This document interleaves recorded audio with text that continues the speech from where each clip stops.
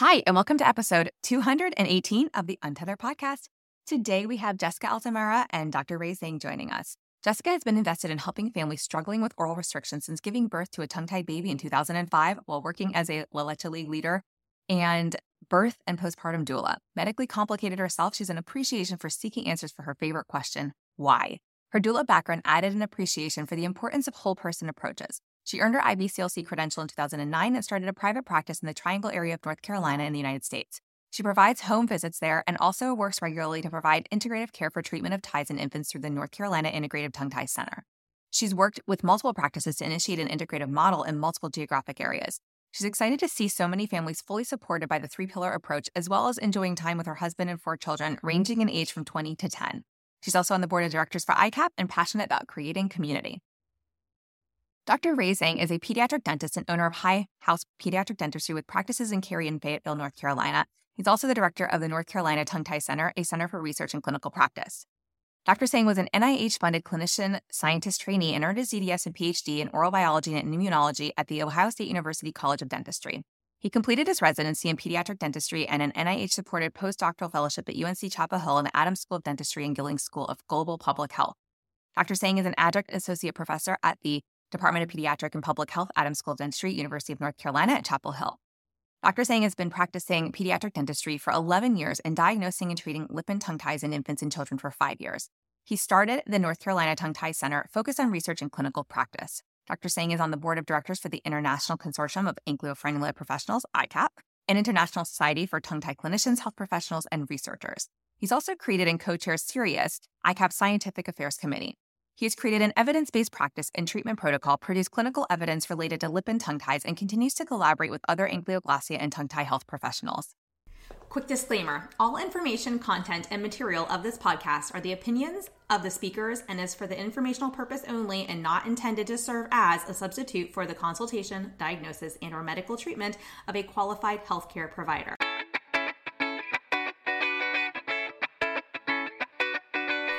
Welcome to the Untethered podcast. I am your host, Hallie Bulkin. I'm a certified myofunctional therapist, feeding specialist, podcaster, business owner, and mentor. This podcast is all about getting your questions answered and collaborating with colleagues to bring you the most up-to-date information in the orofacial myofunctional therapy, airway, tethered oral tissue, and pediatric feeding therapy space. If you're new here, I challenge you to keep an open mind and join my mission to spread this message far and wide.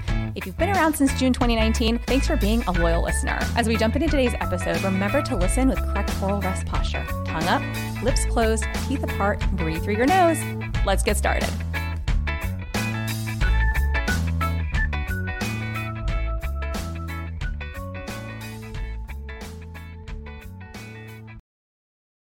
Jessica and Ray, thank you so much for joining me today. I'm excited to have you here. Yeah, I'm excited to be here. Yeah. So we're going to dive right on in. And you all referred to me and, it was suggested to have you on the podcast because of this beautiful model that you have, come together to offer your patients. And so I would love to dive into the history of that model and, sort of how it came to be. Hallie, I have to say, first, I feel like I need to start with how incredible it is that we're doing this on this day, because 18 years ago today, my tongue tie journey started. And so it's just this incredible, full circle timing, because I was in the process of becoming an IBCLC. And as most people, but not everybody might know, it's the only lactation credential that requires people to have clinical hours of experience before getting the credential. And so I was in the process of getting those hours, working as a La Leche League leader, a birth and postpartum doula. I knew, more than most people, I consider myself an expert. As happens when you're new with things, I didn't know as much as I thought I did. But I was like, yeah, breastfeeding is going to be easy because I know a lot of stuff. And it turns out knowing things doesn't make your baby good at breastfeeding. But we were just such a train wreck, and I didn't know why. And the other crazy timing thing is that Ray and I just got back from being part of strategic planning for the board of directors for ICAP in Washington, D.C. And it was 6 weeks after I had that baby, when we were still a complete train wreck, that I ended up at a conference in Washington, D.C., where I wouldn't have gone except I'd paid a bunch of money before I had him to be at the conference. And I kind of ended up accidentally in this session where somebody was talking about tongue tie. And in 2005, there were not a lot of conference sessions about tongue tie. So it was like down a dark hall with 3 speakers, right? This was, 13 people in the session. And that session was the person who was talking about it was Kathy Watson-Jenna, who is now like a world-renowned expert in these things and many other things. At the time, she hadn't really published anything yet. She was someone sort of just speaking, and she was incredibly generous with her knowledge with me from there. And through that connection and other connections I made, I started being able to collaborate with people all over the country and all over the world who are also engaged in like oral restrictions and everything that ripples out from that with feeding and airway and ortho and all of that and facial development. And then that, we started meeting virtually, and then we started meeting in person, and that eventually evolved to ICAP, where like I spent my weekend. And it was at one of these like tongue tie conferences that I'm sitting there and I'm psyched because I'm like surrounded by people who get it, who are all for like an integrative approach. And we're talking about that. We're talking about how important it is to do like, prehab, and that it's, that every step is important and that this is a process. So I'm sitting there and I'm thinking about it, and I'm thinking about like this concept of what I call the 3-pillar approach, where, in an ideal situation, you have somebody who's a structural expert, a functional expert, and an excellent surgeon. And that we kind of need all those things. And then I'm thinking about my journey as a mom and what it was like to have to like find this person and find that person, and how stressful every appointment you have to get to with a baby is, and how that's really hard. And my mind is just spinning with this incredible energy that I'm surrounded by at this like tongue tie conference. And I was like, this is too complicated for people. It's like, we get it, right? But when we ask people to do something where they just feel like this ping pong ball bouncing between providers and choosing providers and making these appointments. And I was like, we need to make this feasible. But my background was also in doing support groups. And I was thinking that the piece that we're also missing from this is the social emotional support that parents need.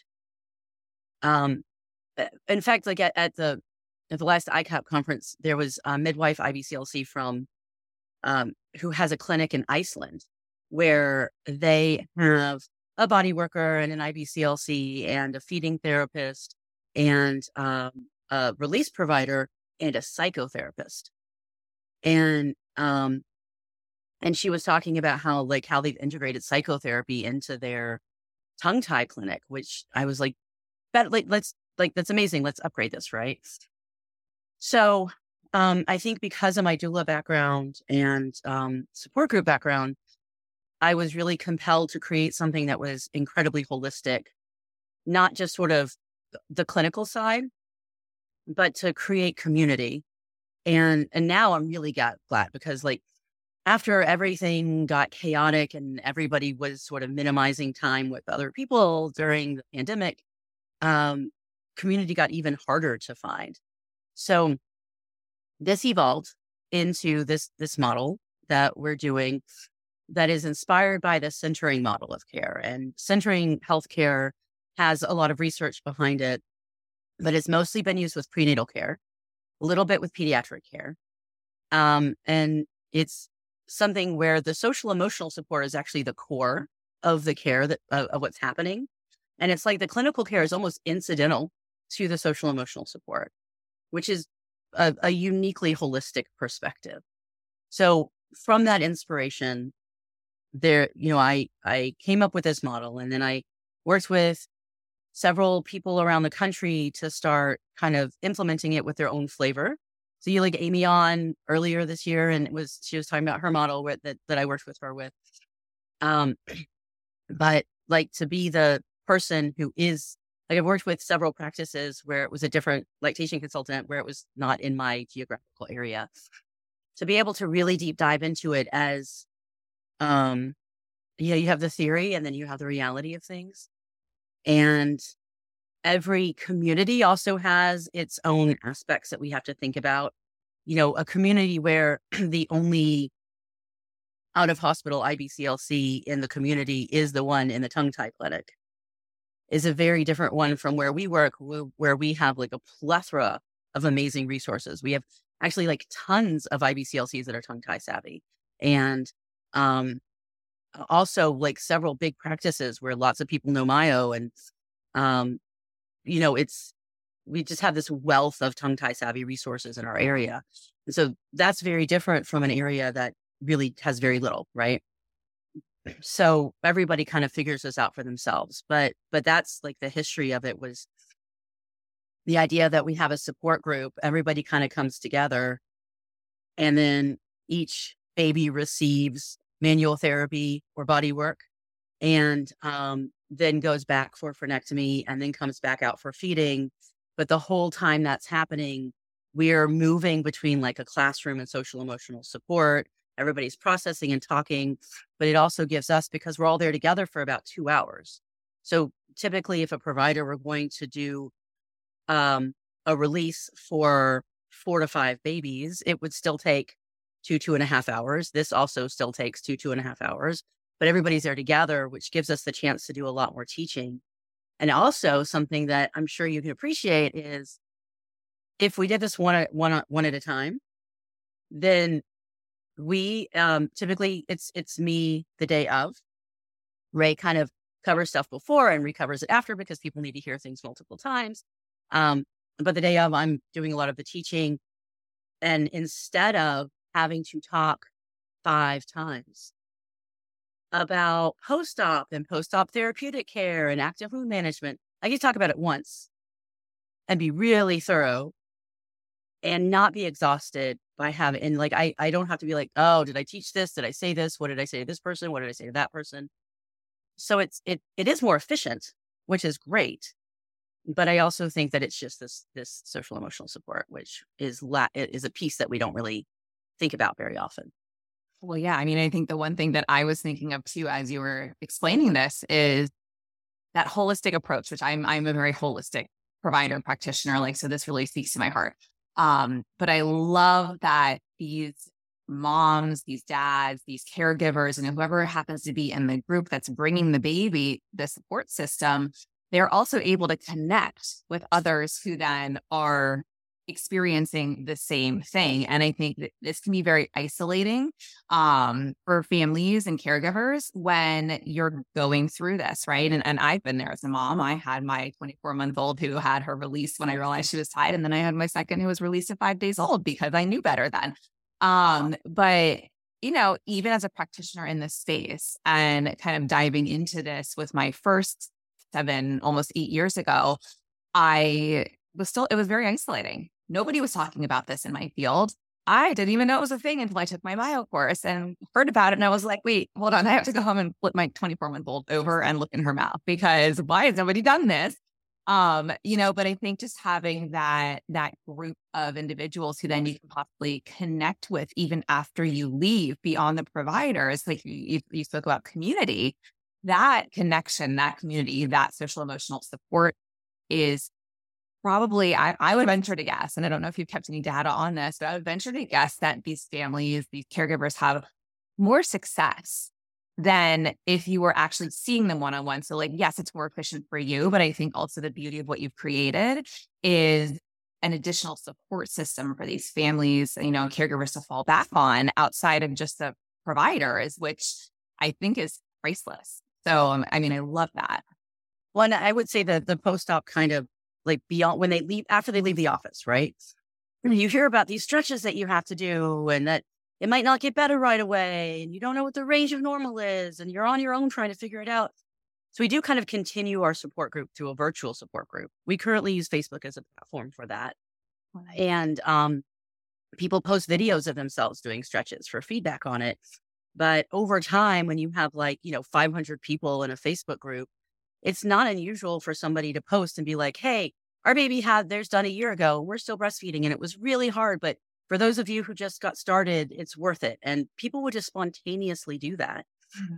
the other aspect of it is that I think when you have like if, um, if the feeding expert refers to the dentist and then the dentist does the release and refers back, that's great. And that's a viable way to do it. But then you don't have that communication and you can have the intention to do it, right? But when you're sharing space, like some of the best conversations we have are right after we finish clinic and all the parents leave. And then we're able to talk and figure things out, compare notes, share opinions, and those opinions don't always agree. And so being able to have a face-to-face conversation to figure out where we're going to land if we have different opinions about something is important. Yeah. The other thing that I want to throw credit to Ray for is that follow-up is often maybe once. Most providers might do one follow-up. They're referring out. Some providers just leave the follow-up to the IBCLCs and SLPs and OTs. And so he's, even before we were working together, he was doing 3 post-op follow-ups. And so to be able to follow these families this closely, I think gives a provider a really unique perspective, so I should probably throw this to you, Ray, the perspective as far as all of this from the provider viewpoint. Sure. So I can give some perspective of coming at it from I'm a pediatric dentist. I should mention our clinic is in our practice. It's in Cary, North Carolina. So Jessica had come to me. We had gotten into this because there were some pediatricians that asked if this was something that we could help them out with in terms of some of their babies who, had initially been receiving scissor frenectomies, but maybe had not had the best success, and just wanted to more providers, and then also maybe a different approach. And so a little bit about myself. I'm a researcher and a clinician as well. So I consider myself a clinician scientist. I come to add everything I do in my practice and everything that we do when we're working with patients from a sort of half and half mind. We're half research based and then half clinical based. And so I'm an NIH trained researcher. So it's kind of part of my training to kind of approach things maybe from a little bit of a different perspective than others. So, when we talk about how we have this pipeline of patients that come from a variety of different backgrounds, some have visited with an IBCLC, some have had some advice, some have had multiple IBCLCs tell them there's nothing wrong, or pediatricians tell them there's nothing wrong, or there's a little tongue tie. So I think what we have to do is one of the things we do in our clinic is to assess each patient and sort of where their knowledge base is, right? How do we get to where we're going if we don't know where we're starting from? Correct. So that's one of the things that we do. We kind of try to get them as much advice as we can, as much information. Our practice is very built upon making sure that parents can make an informed decision. Right. And so it's a combination of meeting them where they're at, identifying what their goals are, and then deciding what are all the options. And quite honestly, when we do consultation, so we do a consultation before they get to the integrated clinic. We don't do, we do on occasion do same day rollover treatment, but that's far and few between. And usually what it is that I come in early and there's 1 or 2 families that we not been able to work into their schedule. So we'll do their assessment before our integrative clinic. And then they, of course, still have the decision, have the option to say, we want to do this today. And then we say, great, we have a spot reserved for you, or we need more time to figure this out. And then, we say, okay, then the next clinic is on this day. And so. So we try to meet them where they're at. But we want to make sure that our assessment really falls on making sure three different prongs, three different pillars than what Jessica has for our clinic. But we ask them, we do an exam, a clinical exam. So that gives us some hard and soft tissue data. So our first pillar is that there has to be some sort of anatomical structure in there that could possibly be responsible for functional restrictions. The second pillar is that they must have current symptoms that they care about or deem important enough to consider doing surgery or doing this frenectomy surgery. And then the third third pillar is that parents need to be able to make an informed decision. And where that comes from for me is that we give them all the treatment options, which includes doing nothing and the pros and cons of that, or monitoring and doing the pros and cons of that, or, sticking with an IBCLC or surgery or really any of these other options. And we use that model across both our infant and toddler and child patients. So we present all options and we just talk about the pros and cons of all of that. And then we just give them time and space to make that decision. We want to make sure that we give them a realistic understanding of what they're getting into and usually the biggest issue is like what the stretches are going to be like afterwards and how much time and effort goes into that. So from that perspective, I think that we are trying to meet parents where they're at. I think we do a really great job in terms of support during the consult. I think we do a great job of support all across the board, from before treatment, during treatment, and after treatment. And I think that's important to emphasize. In terms of, it's not just the integrative clinic. The integrative clinic is part of a bigger model where we demonstrate support consistently, right? Like if there's a message we want parents to have, we do it, we repeat it, and we are consistent in that messaging. So I think support is the same way. We want to be comprehensive and open and honest with them. I tend to be pretty blunt, but professional and courteous as well. So, and I try to be very realistic about what we're looking at in terms of outcomes and so on and so forth. So I think that the fact that we provide them with support before, during, and after during the consultation, one of the most common comments that I get is, thank you for presenting all the information and going over it in an unbiased way. Like, I think there's this, I wish it was completely untrue, but there are definitely medical and dental providers, dentists with a laser is kind of a thing. And so we're kind of fighting against that stereotype. But I think we do a good job of kind of considering all the information. And when I go through it, I show them what we're collecting clinically. We take a lot of pictures. And then we show them here, we zoom in on the tie. Here's where this is. Here's a functional restriction it could cause. And if it did do that, then you might see these symptoms, which we've already taken down their symptoms as well. We have a checklist of about 21 symptoms, especially for breastfeeding, that they go over. And then it finally clicks for them. Like when I show them the tissue and I tell them this is what it would result in, this doesn't move as freely or, the way we need it to. And the consequence of that would be you would see these symptoms. It kind of is a light bulb for parents. And I think they really enjoy that. So, I think in terms of navigating referrals and assessments, I think it's an important part of doing this. Our integrative model is unique and I think parents love it, but there's a before, during, and after. That's important also, and presenting that information in the right way. When I got into it, I think, I've worked with Jessica for quite a while now. And I think the reason that, if you knew both of us, you would say that that's kind of a quirky or odd couple to be working together. But I think that the important thing is that we can both be very blunt and honest about it. Jessica definitely brings the holistic side of the relationship, and I bring the more skeptical, cynical, evidence-based side. And then we meet in the middle with the understanding that compassionate care for all of our patients and parents is the key.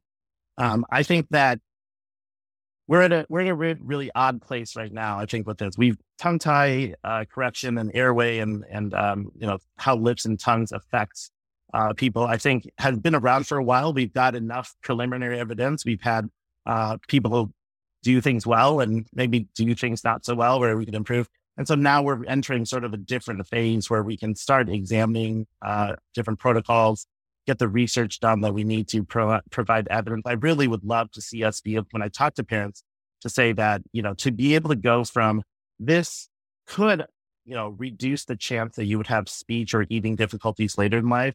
I really like to go from that to this will reduce your child's chance of having speech or eating difficulties by 10% or 5% below what we would see of the general population. And so all of our referral sources know that's our reputation. Our reputation is that if Dr. Ray doesn't think you need it, he'll tell you don't need it. If he thinks there are alternative ways to tackle this problem, then he'll recommend those things. And I think just listening to parents and understanding what their goals are is an important part of that, because not every parent, some of these parents will say, well, I'm going back to work anyway in a month and we're probably going to stop breastfeeding, but I want it to be an option. Then I say, okay, well, here's, you may not need to do the surgery then. There may be other things down the line that we'll tackle those problems when we see them. I know there's a whole discussion about compensations and so on and so forth. And for me, I'm happy to discuss that with parents, but I want to make sure that we have at least some evidence or basis to discuss that without having parents or leaving it up to parents' interpretation and ultimately having them go down the wrong road, which is absolutely not where we want to be. So in terms of managing the assessments and referrals, that's how we do that. We have a really great, and Jessica is right, we really have a great network of lactation consultants, SLPs, and body workers, manual therapists in the area. And we have a really great understanding that, all of us have something to contribute to this parent's journey. So we want to make sure that they get a chance to experience all of that. And I think, one of the things that we are continually working on is making this more accessible, right? So all these families come with from a lot of different backgrounds, a lot of different resourcing issues. So, we want to try to get them the best care that we can, and understanding that, sometimes it's not ideal, but improvements in an ethical way are what we're aiming for here. Sorry, I'm meandering a little bit, but that's no, I love this. I mean, you both have touched on so many key points, I think, already in our short chat so far. Just with this whole centering model of care, and then also realistic understanding from the end of the family going, that family unit going into this, because like you said, there are some providers who will just say, oh, sure, come in today. We'll laser that top, we'll snip that, we'll clip that. And that just gives me chills because I'm like, oh, no, don't do it. We need to make sure that not just the infant or toddler or child is ready to go into that procedure, but the whole family unit has to be ready, because as you guys have both spoken to, there is, the child really needs to be prepped. The full body needs to be prepped, not just the mouth. Sometimes we get neither. Hopefully we're getting both, but then on the back end, that's really where a lot of the hardest work comes in, because now you've got a child who may not be so happy with us going in the mouth, especially if we didn't do that, as you called it, the pre-op. If they're not used to us going in, they're going to completely associate us entering their mouth with this procedure they just had. And it's going to be like, nope. And that's going to make it harder for the parent. You've got these maybe sometimes new moms who we know are in their 4th trimester. I don't want to hurt my baby, and there's just this whole cyclical thing, I think, that happens on the back end that many don't think about or stop to take time to realize, because they're not living in that right now. And so I think the beauty of what you all have done is, you've taken all this into consideration. And I love that you're combining that social emotional side of things and where the family unit is, coming from, whether that's, based on the age of the child, their own socioeconomic status, their support system, and so on and so on and so forth, in combination then, Ray, with what you said with, what does evidence show us? Whether that's what is this evidence-based practice telling us? What are we seeing? What do we know to be or believe to be true based on our experience? And what are we hoping now for more research on, so that we can actually change that conversation and give parents a little bit more hope? But then also going back to your whole conversation on, in order to even proceed, there has to be these 3 pillars in place that even begin this conversation. We're not going to just go release because the child appears to have a restriction. If there's no functional impact, what are we doing this for? And just, just last night, I got a message from an SLP who works in a NICU on Instagram, and it breaks my heart because I'm like, I can't diagnose from a photo, and I won't. And, and she starts telling me oh, and this is going on and that's going on. And I said, you really need a consult, whether it's a professional consult with you and an SLP, or the parent actually reaches out to somebody else who can actually physically go in and assess the baby, or both, so that you can learn and the family can learn, or whatever the situation is. It's a baby stuck in the NICU who is being treated for reflux. They're not having any improvement. There's no improvements. And I said, well, is the baby spitting up a lot? Are we losing all of our feeds? The baby's a burst. I know baby's on a tube, but have they tested what's coming up to actually see the composition of what it is before putting baby on medication? No, right. None of this has been done, And so I said, look, I can't do this over Instagram, but I feel for you and this baby. And I really, I want to steer you in the right direction, make sure that you get the help you need as a provider, and that the baby and mom get the help they need. They happen to be in Miami. I happen to be in Florida. So, if you want to consult, reach out. But, I'm not really doing a lot of those myself right now. But I was just like, anytime someone comes to me with a baby, especially like a NICU baby, I'm like, oh my gosh, I can't do this. Yeah, it's But, difficult. It's difficult to say no. yes, but it's like we have to take that right approach for Correct. that family, for that baby, for that child. And I think that what you all have done is just such a beautiful model of, of that. Really truly making sure that, hey, as we go into this, I want you to understand what it's going to require on the back end. And and some people come to me all the time too, and they're like, so do we do this, to prevent future speech issues and future feeding issues? And I'm like, I don't have a crystal ball. So like when you said that, I was like, yes, I would love more research on that to show the implications, because as a pediatric feeding therapist, I know what I see in these kids myself too. And I know that the children who are tied have very different chew and swallow patterns. I know that they're, like you said, there's all that whole conversation of compensations.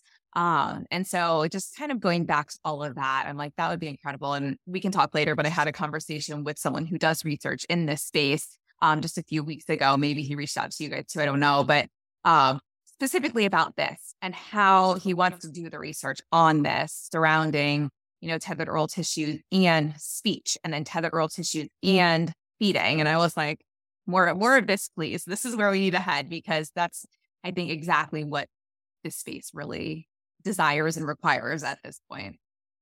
I think parents are so confused because they're on the internet, they're on Instagram. What I say when we open the support group is like, look, by the time most people have come here, they've gotten conflicting information or conflicting advice. You're having to sort through all of that. And we want to tell you, what we know from what we do. Ray's great about collecting data. He's always collecting data about everything, like pictures, and it's all meticulous. And I think there's two advantages to that, right? One is being able to evolve as practitioners. We all have our own cognitive dissonance, and we have our own biases about things.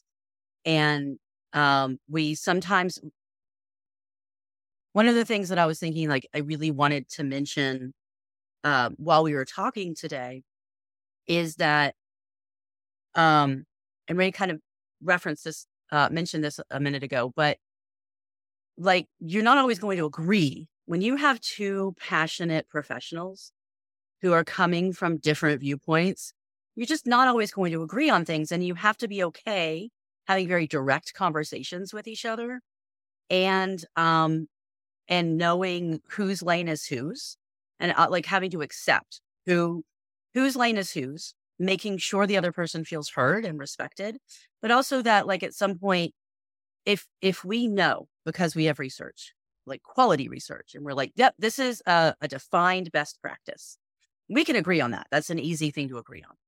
But there's a lot of things that we really don't have research about. We have little to no research about active wound management, what type of wound care we do, the timing. We have lots of theories about the best timing for release, about structural issues as they compare, right, torticollis versus tongue tie, and that whole conversation. And so we have a lot of opinions, and he and I have our own opinions, and we do come from really different backgrounds. And I'm all about let's consider the feelings and the experience of the parents as part of this, right? And when we don't have research, we'll be holistic about it, but also just having to, in the end, if we can't come to some middle ground, whose lane is this and who gets final say? And then we're going to pick one person, and can we do? So here's an example. Okay. He started using topical numbing during the procedure. And I said, oh, this is making it a little harder for babies to latch. And he said, okay, you think that? And I was like, yes, I think that. Right. And he's great about pointing out okay, that is that an opinion? Is that your opinion, or is that a fact that And we call each other out on that stuff. And I was like, I'm pretty sure. And he's like, all right, well, let's gather data.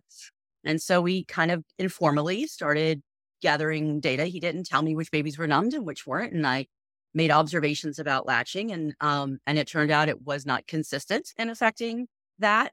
But I think definitely has an effect. And then we have to think about the downside of it affecting latching versus the upside of knowing that it's a completely painless procedure, by using that and where the efficacy and the ethics of that come in. And in the end, honestly, like I would still prefer babies didn't have topical numbing, but you know what? I'm not the surgeon and I'm not the one that has to live with how that's done and what I'm doing, like how the babies are experiencing a procedure I'm doing to them, right? In the end, if we don't agree, that's his lane and he makes a decision. And then I figure out how to work with babies where maybe we have to like figure out what to do when the numbing is still wearing off. And we developed a system and we're having a ton of success with post-op latching. We just do it a little bit differently to allow time for that. It's not keeping us from having success. It just means doing it differently. And we will keep talking about it because we'll keep collecting information and keep talking about it. And if at some point there's more research that we collect or that we learn about, then maybe things change. It's this constant evolution. But there's a real inclination to always want your way, right? And what it comes down to is that I worked with a ton of people who have started to implement this model. And about half of them have managed to maintain this long term because a frenectomy practice is a lot. And I don't even mean like a lot of these people quit doing an integrated model. Like they quit doing frenectomies because they weren't really prepared for the whole picture. And then the other thing is just that the whole team idea is being able to be very honest with each other, being willing to have thick skin and get called out on stuff, and knowing how to feel heard. Like you don't have to get your way to be heard. So what I will say is that in the 18 years that I've been a part of the professional tongue tie community and working with a ton of people and seeing how things have evolved, I would say the biggest problem by a long shot, we have a really big problem with getting best care for these patients, and it's ego. And when ego gets in the way and clinical care as it becomes a personal thing and we make it about us, we fail families. Nailed it. I love that. Yeah, I completely agree. I actually put something up recently on Instagram that I had gone to this mastermind, like more of a business mastermind, and my business, mentor had said something surrounding ego. And it just kind of, as I was sitting there kind of absorbing this whole conversation from my own personal life, I then sat there and was like, oh my gosh. I mean, I know I've said this for the longest time too about ego, but I was just like, your ego wants to keep you safe. And it's sometimes, you're afraid to break out of what you know to be true or what you think to be true. And so I went and made this reel on Instagram, and people were like, whoa, a way to call people out. I mean, not nobody directly, but it was exactly that. And at the end of the day, who are we doing this for? This isn't about us, right? This is about the patients. And I had also given a training. I had my own nose surgery about a year and a month ago, and, septoplasty and the whole 9 yards. And so I gave a training about my own airway journey and airway first and everything in December. And one of the big drive home messages that everybody's like, well, how do you connect with your patients so well? How do you get them to do what you want them to do? What order do you do this in? What's the timing of this? What's that? And I said, look, at the end of the day, the timing and the order, that's important, but you'll know exactly what to do if you just listen to your patient, because it really goes back to why are they here? Not what agenda are you pushing on them? Not what do you think to be best, right? Like we can educate. And like you said, you give them all the information. Informed consent is missing in so many practices, whether that be, the release provider, a body worker, IBCLC, SLP. I mean, it's prevalent. It's a big issue. And if we can all just kind of get back to truly laying all the options on the table and truly providing actual informed consent so that a patient can decide what's best for them, and then removing our ego, removing our opinions, and stepping back and saying, okay, that's great. I'm here to support you in the path that you choose, whatever that looks like. That to me is the best provider and one of the hardest things to do. I mean, Ray, how long does it take you to do an assessment? Well, it could take about an hour. So I know that conversation generally could last from 2 minutes to an hour, and depending on which provider that you're seeing. I think that we do a lot. Our practice is built on data and research. It's set up to collect research. And so we do take a longer time, where practice has never been really we've never intended for it to be a high volume practice, but we, by reputation, have done quite a few calls and growing pretty rapidly. And so we're trying to figure out how to handle that. But one of the things that our practice is dedicated to is not compromising in terms of our ability to collect research. I think we'd be remiss if we didn't sort of just generally describe for those who are listening and thinking about how to set this up in their own communities. I'd probably be remiss in just saying how we do think there's some general features and characteristics. So for the patients that we get, we do have a frenectomy coordinator that handles everything from insurance to answering questions to setting everything up. And we have some assistance for her as well. We do run out of a pediatric dental practice here in Cary. So we have two places that we actually have two practices, but all of for the actual lasering and the integrative clinic, we have that up here in our Cary practice. And so, we do the consults beforehand. Those are usually an hour long, 45 minutes to an hour long appointment, just like a dentist would see a patient for a limited exam or a new patient exam. So we take those 40 minutes. It is much more labor intensive in the sense that I feel like a talkodontist sometimes, because there is a lot of talking, but rightfully so in terms of, again, trying to figure out where parents are, how to meet them where they are. We really need to take the time to do that. So I know there's some where it's like, oh, you want that clipped. If you pay me, I'll do it right now. And I know sometimes, these patients are sometimes squeezed in between other dental patients. We, for our integrative clinic, we use our practice on Fridays, which we're not traditionally open on Fridays. So we actually essentially shut down the whole practice and just have one dedicated day just for frenectomies for infants. Which, there's pros and cons to everything. And I know people set up their models differently. So whatever works for them and whatever connections they can make. So we do those consults on, Thursdays or so. Fridays is our clinic. So when we come in, we use our waiting room. We clear out all the waiting, we kind of rearrange the waiting room. So we have sort of a circle of chairs. It's a little tight sometimes, because sometimes we have 5 or 6 babies and they bring both parents with them. And I love that we have dads and moms that are there to sit in a circle and relate to each other and get support. There is something comforting about knowing that, just like when I was going through dental school, there's something comforting about 100 of your friends all in the same situation, in it together in the same room. So we don't have 100 friends. We have, 6 babies and their parents, but that still can be a lot of people. We do our manual therapy in the lobby it's closed off. So it's not like people walking in and out. This is like our own building. We're locked in there. And so Jessica can run and facilitate her group while the manual therapist is going through and just doing some of that. And then as each baby finishes their manual therapy, then they come back with me. We have them swaddled. We bring them back. We do our laser frenectomy, which is much easier. Some babies will sleep through this, especially after the manual therapy, which is always nice. Some are not sleeping or very far from not sleeping, which is okay also. So we do our lip or tongue or both revisions we use a light scalpel. We give that shout out to light scalpel. We use a light scalpel CO2 laser.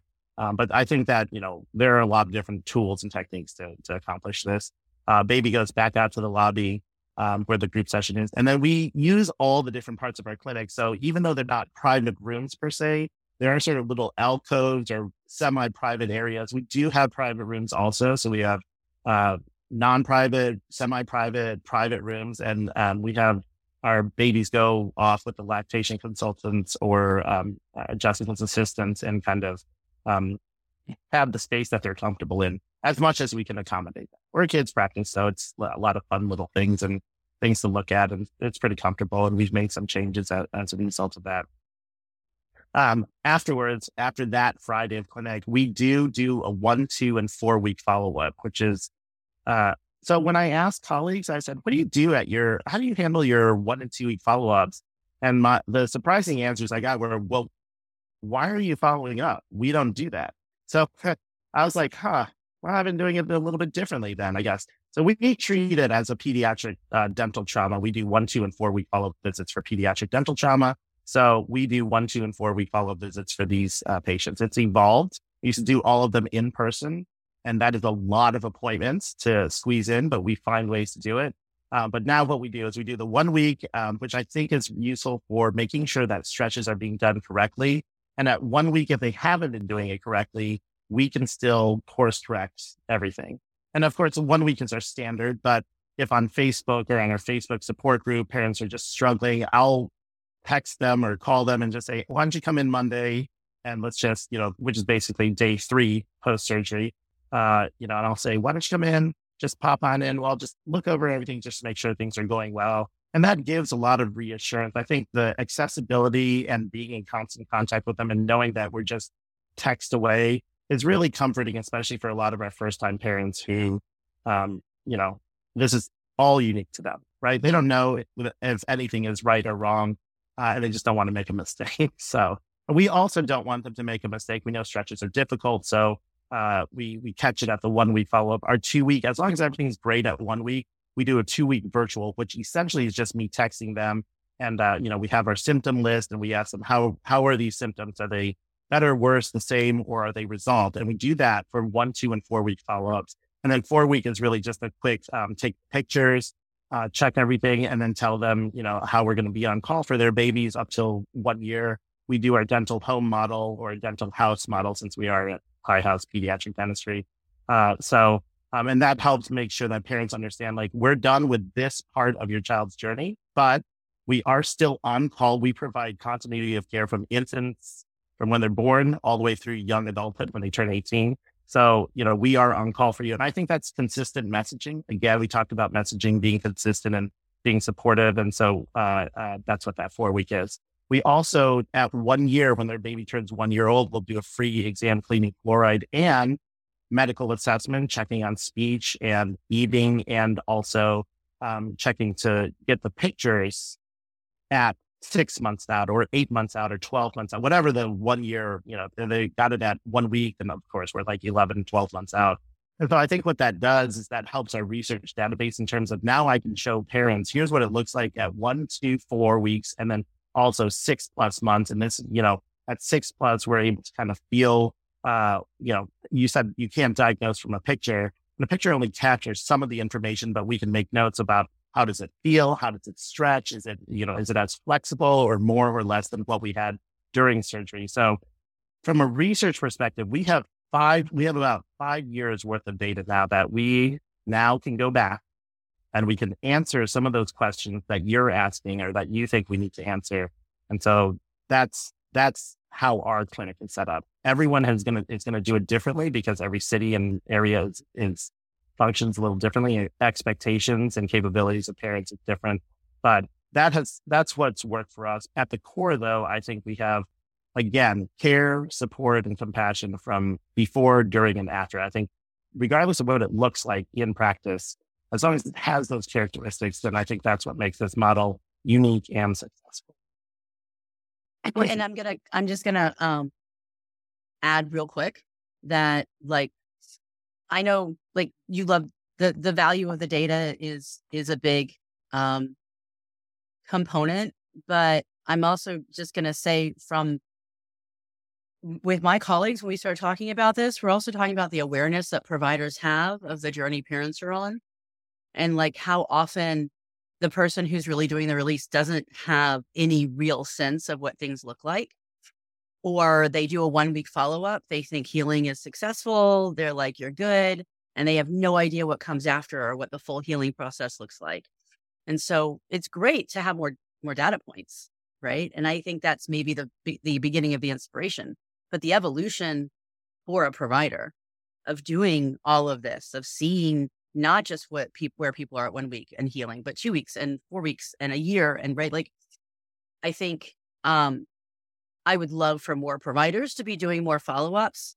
And if they're collecting info, we can start developing research, which is great, right? But in my mind, what we can also be doing is evolving, helping people evolve to understand more, because they're seeing people more than for 10 minutes 1 week out and then dismissing them.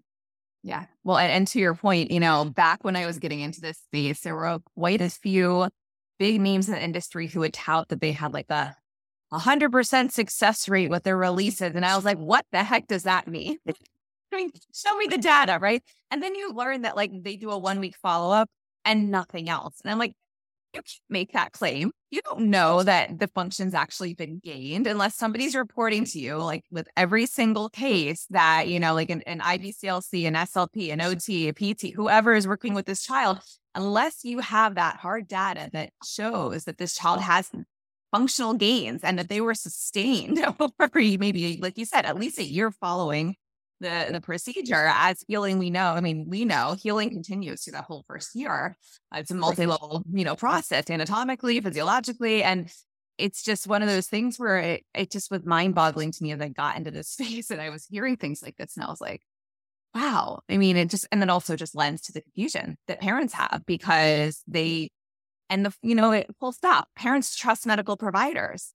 So to put your trust into a provider because they make these kinds of claims and then to not have that experience is a very challenging process for a parent to have to experience, especially for a young child, that's struggling to feed and breathe and sleep and then the parent's not sleeping or feeding themselves very well or, taking care of themselves either. It's a whole cyclical thing. So yeah, I completely agree with a lot of what you said, like your approach. I love that you have the data and I can't wait to see like where that goes in the future and how that comes to maybe be, shared on a greater level with others, because I think that is where we're lacking in not just the actual data, but what is the model that then provides this data so that we can actually trust the data and we understand that, this can then be applied in other scenarios. Also, assuming that a similar model exists in that scenario. Yeah, well, we can start collaborating, right? Like providers can collaborate with each other to build out research. Mm-hmm. And you want to talk about that, Ray? I'll actually let you talk about that. I could go on for hours about research. So what I will say is that Jessica and I both sit on finally now we have organizations, right? We have organizations that address this, bring people from all professions together. Like we all have our silo association. So SLPs have their own, IBCLCs have their own, pediatric dentists, everyone else. So we really need our organizations that kind of bring people together from different fields. So ICAP, which is the International Consortium of Ankylofibula Professionals, I think people probably know that or know that acronym at some point. One of the things that I am doing on there is I now chair our Scientific Affairs Committee, which is called CIREAS. It's the Committee for CIREAS. I don't need to go into the acronym, but it's our Scientific Affairs Division. And so I chair that. I co-chair that with two other clinician scientists. So we all have really a great balance between actual practicing clinicians and academic, doctoral level training with research. And I think that you're all PhD, right? We're all PhDs, yes. So we're all either DDS PhD, SLP PhD. Again, we have a lot of different hats that we wear. But I think that, we brought this up in strategic planning yesterday, is I think we really sit in a very, very unique position in this sense.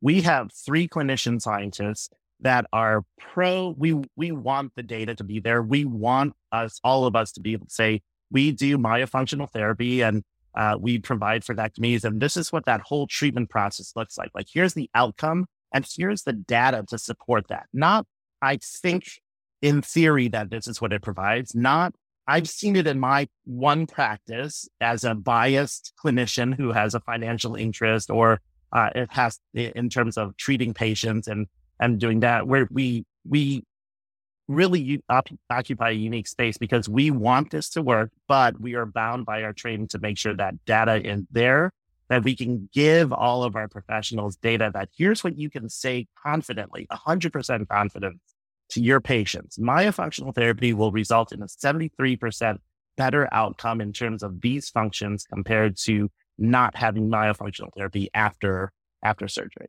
right? Beyond case studies, right? Yeah. And we understand case studies. One of the criticisms of me, I guess, is that I come across as being too hardcore. Like I'm on research, like I'm not going to accept anything less than a double-blinded randomized controlled trial. And I'm realistic though. And I've had this conversation with others in the sense that I am someone here who is supportive of this field. I think we are on the right track. I think we're doing it. But if you really want to convince ENTs and pediatricians to come along with us and take this journey with us, you are going to have to present data in a way that they find palatable or credible. I think it's what we're looking for, right? So Sirius occupies and this is my plug. I would love to have everyone join ICAP, join our committee at Sirius, and we bring together the resources to be able to say, Haley, I know you have your practice. Here's what you can do to just make one minor modification and then just scan us those pages, and we'll take that data and then we can combine that with other people who have just a little bit of bandwidth to collect a little bit here or give some input. And we can act as that coordinating body to move research forward. I think that what we have is I would say most of our clinicians in this field are working in practices, not necessarily academics. And you have that bias, right? Funding is difficult to get. Academics require much more, they require a lot. We'll just put it that way. They require a lot for you, but we all have something that we can give. We just need someone to coordinate all those little pieces that people can give. You talked about someone who reached out to you and wanted to do research in this space, and I certainly would love to get his information. I'm wondering if it's Richard Baxter, but I don't know. So yeah, and I've talked with Richard as well. So we're moving. Sirius is a slow moving thing, but we're doing it purposefully. And so I want everyone who listens to this podcast to know we have an organization and a committee that is out there to support you. We're all on the same page, and we're just here to vet the information. It's not that your individual perceptions are not valuable. It's just we have to be able to coordinate that with other people and have some sort of quantifiable functional outcome. When we talk about, the data that we collect and we look at symptoms at 1 week, 2 week, and 4 week, at the end of our data analysis coming up, I should be able to tell you what are the top 10 symptoms that people come to us with, which symptoms are the ones that are most difficult to resolve, which are the ones that are most quickly resolved, and what are the average number of symptoms at 1, 2, and 4 weeks for breastfeeding moms. Like that's the type of questions that we can give you, because you probably get the question, or IBCLCs will get the questions, how long is it going to take before I see results? And how long will those results last? And so we can say with absolute certainty, if we do the data analysis, that we can answer those questions. But like I said, it's really hard to collect all that data and get the numbers that we need. But if we collect across 20 different sites, and we have someone who is really and I would say this absolutely about our 3 chairs that we have, is we really straddle that line, and we're very dedicated both the clinical side and the research side. So if it says something, we're not going to overstate. We're going to give just the right amount of, here's how you can apply this. Here's how much certainty you can put behind this information. And if we don't have enough information, then we don't want to say, well, it's not good enough, so I don't believe it. Like some of our other colleagues across the, in medicine or in other fields do. We want to say, I think we're on the right track. But we still can only say, we think this might help, and let's find a way to collect more data to say, we know that this helps. Between it could do this and it will do this, that's our goal. So in Sirius and in ICAP, that's what we're focusing on, and strategic planning just finished. So we're focusing on that over the next 3 to 5 years. Like you said, I think this is the perfect space for do that. If we just need someone to help coordinate all these little things, everyone has something to give. And so that's what my role is in terms of running the committee, but also my hope as a provider, as well as, someone who's been in the space and really values it and thinks we're doing really great work. So that's what I would say about the research. And yeah, so yes, it is Richard, which I was shaking my head, on mute while you were talking. And I figured both by location, by nature of ICAP, by nature of everything that, we're all doing, I figured you all had connected. But that's where I do love hearing, the efforts that are being made and but also collectively, right? It's not just individual efforts, because as you mentioned, so many of us, are trained in, or a lot of medical community works in silos. And we all have our individual siloed professions and professional certifying agencies and bodies behind us and all that fun stuff. But at the end of the day, I think it really falls on us to come together and collaborate and truly bring that holistic, like Jessica talked about, bring it back holistically to what are we seeing? Let's collect actual data.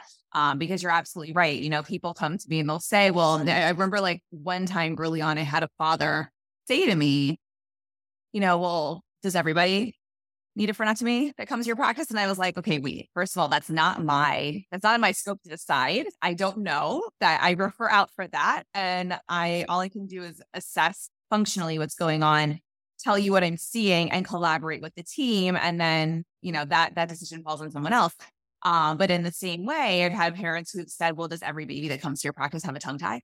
Does every baby have, and I said, well, at the end of the day, I'd have to look at data and see what percentage we've actually diagnosed with ties versus not. But also, we're highly biased. We have to keep in mind that by the time a baby reaches my practice, they've been through 5 other practitioners. They've been through, failed attempts at helping their baby through the parent's eyes because they tried and they were turned away, or someone said your baby's totally fine and the parent is still advocating because they know something is not okay. And so by nature, someone said, hey, go to this practice. And so, the type of patients that are coming into my practice, oftentimes, we might be looking at ties. Now, whether we refer out to a release provider, we're doing, referring to an IBCLC or collaborating with them, we're providing feeding therapy if they're, older, and we're doing more of a myo approach, which I call it feeding with a twist of tots and myo when I work with any age child, because that, I think you really need the background of all that information. But it's one of those things where I'm like, I've never really taken that hard data because I've always felt like my practice is a little biased in that way. And that's just who we're getting by nature of our specialty and what we do.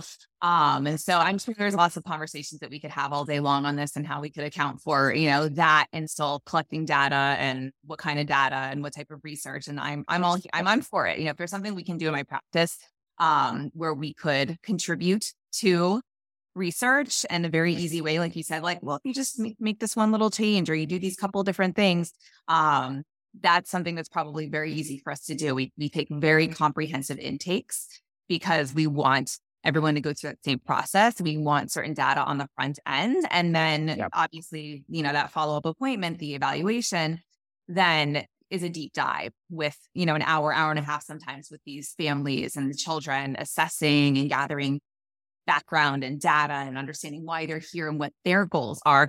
But it's still a very systematized process, even though it's very individualized to the patient. And so, if there's a way that we can improve that, or a way that we can change that to help collect data, I'm here for it. And I would imagine that a lot of others in this space would be too. So I absolutely love the initiative and, everything that you shared, ICAP is working on. And I think that there's enough of us at this point that we can all pull our heads together and really collect some really valid, information. And I think there's, the other side of this is as new professionals are coming into the field, how can we support new professionals even with this model, right? Has everybody who has an integrative frenectomy clinic learned, have I worked with all of those people? Heck no, right? Am I the only person who came up with this idea? No. I came up with it on my own, and who knows how many other people did too. And when we meet and we collaborate with people, there are plenty of people who are doing this. Tina, who's the person in Iceland, I didn't know her until after she had this whole model developed, but it's a very kind of similar concept. So what I say to people is, it's not that you can't figure this out. It's not that you can't get to where we are. It's that by learning from the way, there are things we definitely learned the hard way, right? And you learn not to be too fast in doing a release and to think about the timing of things when you have a case where you do it too fast and things get way worse before they get better, right? We learn things the hard way. And so instead of everybody sort of plodding through and doing that, those of us that have more experience, that have fleshed this out and had these hard lessons, can share that with other people and save them a lot of time and trouble, and save the families, and then there's going to be fewer people they're learning the hard way through. We're all always learning. We're constantly evolving how we do things and what we're doing. And I like to believe that everybody is.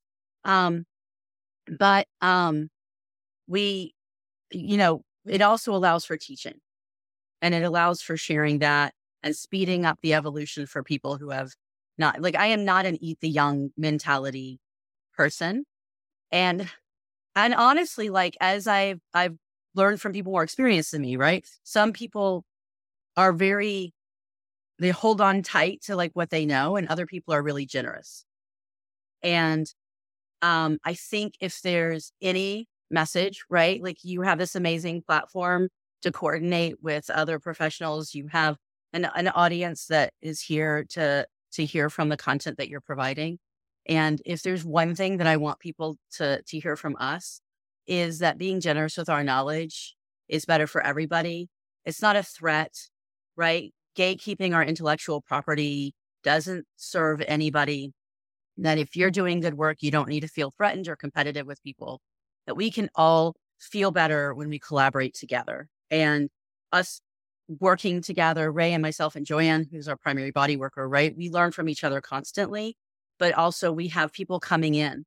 So pretty much every clinic, there's at least one person shadowing who's another lactation consultant, body worker. We have SLPs and OTs and PTs that shadow. We have dentists that come in and shadow. And so it's like both a research practice and a teaching practice with patients at the very center and serving them.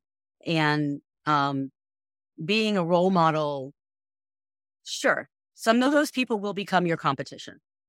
But you know what? If you're doing really excellent work, don't worry about the competition. The athletes that win gold medals in the Olympics will tell you that they are always trying to beat their last, not somebody else's. They don't look to the side when they're racing.